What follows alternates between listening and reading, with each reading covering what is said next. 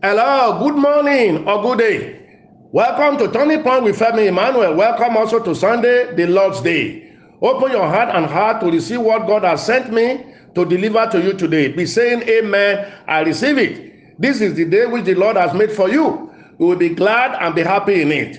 God Almighty will make his blessing special for you. He will open his hands to bless you and shine his eyes to watch over you. He said in Jeremiah 29 verse 11, I know the thought which I have towards you, says the Lord, thought of good and not of evil, to give you a future and a hope. So I speak to your life and destiny. You have a bright future. Your hope shall not be dashed. The power of God shall surround you where you are.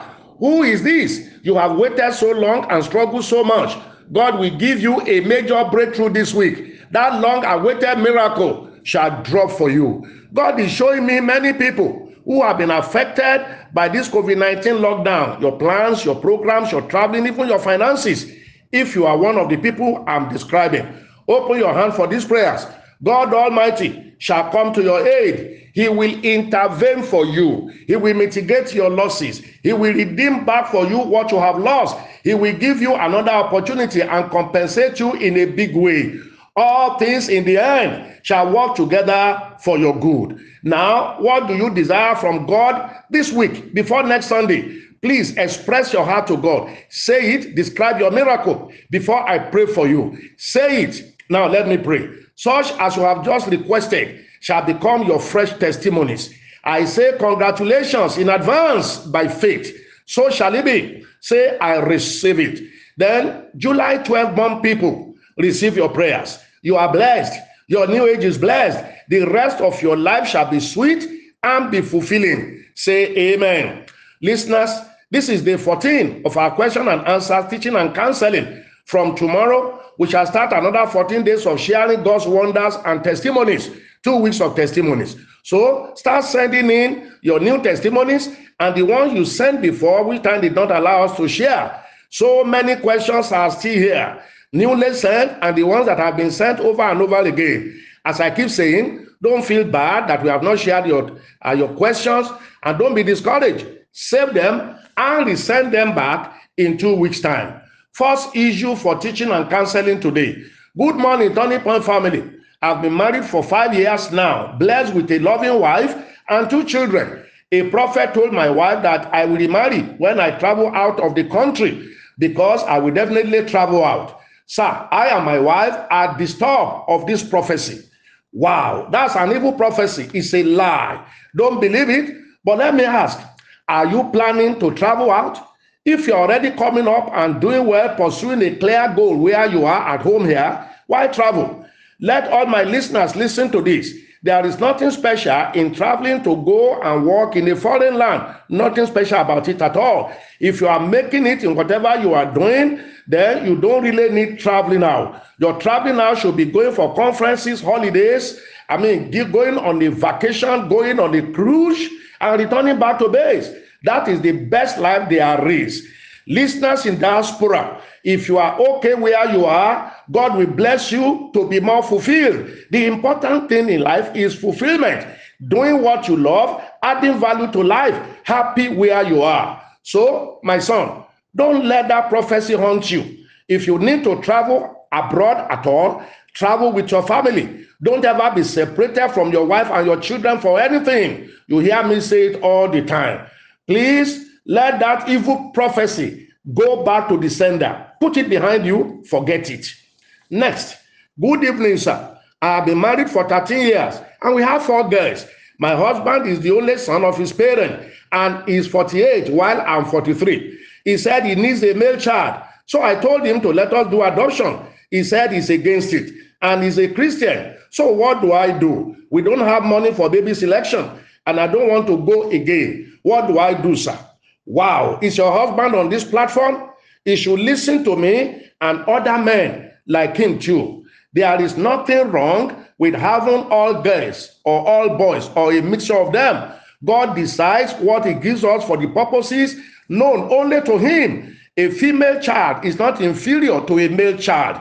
Your husband, and if he's listening to me now, is only allowing the African mentality to affect him. He is the seed donor. The man determines the sex of the baby, not the woman. Is he now blaming God for giving him 4 great daughters?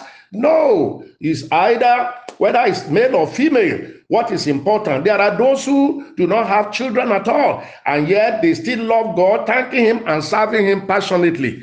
Then what is wrong with adoption? You should allow adoption of a male child who will be a son, just like the other 4 daughters. Now, I agree with you that 4 children, enough. Don't go for another. Insisting on looking for a son after 4 girls and refusing adoption means he's indicting and blaming God. That would be unfortunate for a Christian. Let him not be ungrateful to God, and let him not be a slave to tradition. If he's a true Christian, he will not. He will be grateful and be thankful to God Almighty. I counsel him to please be grateful and be contented and satisfied with God, what God has given him. Next, I have been in this marriage for 30 years, full of troubles, quarrels, beatings, no joy at all. My husband is difficult to satisfy. The children have all grown up and settled on their own, just remaining the 2 of us, but now he is worse. Can I step out of this marriage and live the rest of my life in peace, just serving my Lord Jesus? Sir, I am tired. Please help me. Wow, a clear picture of marriage in ignorance. You got married to the wrong person. Well, you belong to the old generation, so I cannot blame you. No young person must make this kind of mistake again. Marry your friend. I cannot say that enough. 30 years of painful marriage. Can you imagine it? That's a whole life in pains.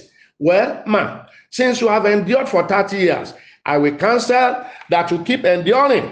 But if beating and physical assaults are involved, then please step out. At your age, physical beating is dangerous to your life. Don't let him kill you. If he's beating and threatening your life, let your children know of it and let them arrange where you will live. That is, if you don't have your own personal money. And let him remain alone and be beating himself. Maybe that madness will leave him. Next, good day, Daddy. And Turning Point family, my question is, how important is night vigil or praying at night? Some pastors say prayers are more effective at night. How true is it? Is God not the God of both the day and the night? I need your counsel, Daddy. Wow. Keeping vigil in prayer is similar to adding fasting to prayers. If we pray without fasting, God hears and answers. But when we add fasting, we humble the flesh for our spirit man to be more responsive to the Spirit of God. You can imagine the level of result and power that way. Same thing. Prayer during the day is good and great, but when we deny ourselves of sleep to pray, it adds something extra spiritually. Again, there will be no noise at night. Everywhere is serene. You will also remember that Jesus Christ, our Lord, engaged night prayers often. Is our perfect example. So keeping vigil is both spiritual and powerful. Next, Daddy, please help me. My heart is heavy. I'm married to a pastor who is addicted to pornography and masturbation. He denies me of sex, but sneaks to watch porn and masturbate. I have prayed and prayed. I don't know what else to do against her. It's really irritating. This is my 2nd time of sending this message. Please help me, Daddy. Wow. That one is a baby pastor. If he's one at all, he's pastor by title and not by calling, surely not by character. He needs deliverance. He is like, as you have already said, addicted. He's in bondage. You probably listened to me counsel a couple yesterday against watching pornography videos to arouse themselves sexually. Addiction is what results and is difficult to break.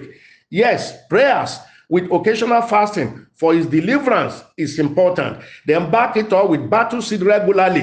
As I have taught it here, this is a battle you must win before he's totally destroyed. Then bring in his mentor, his godfather in ministry.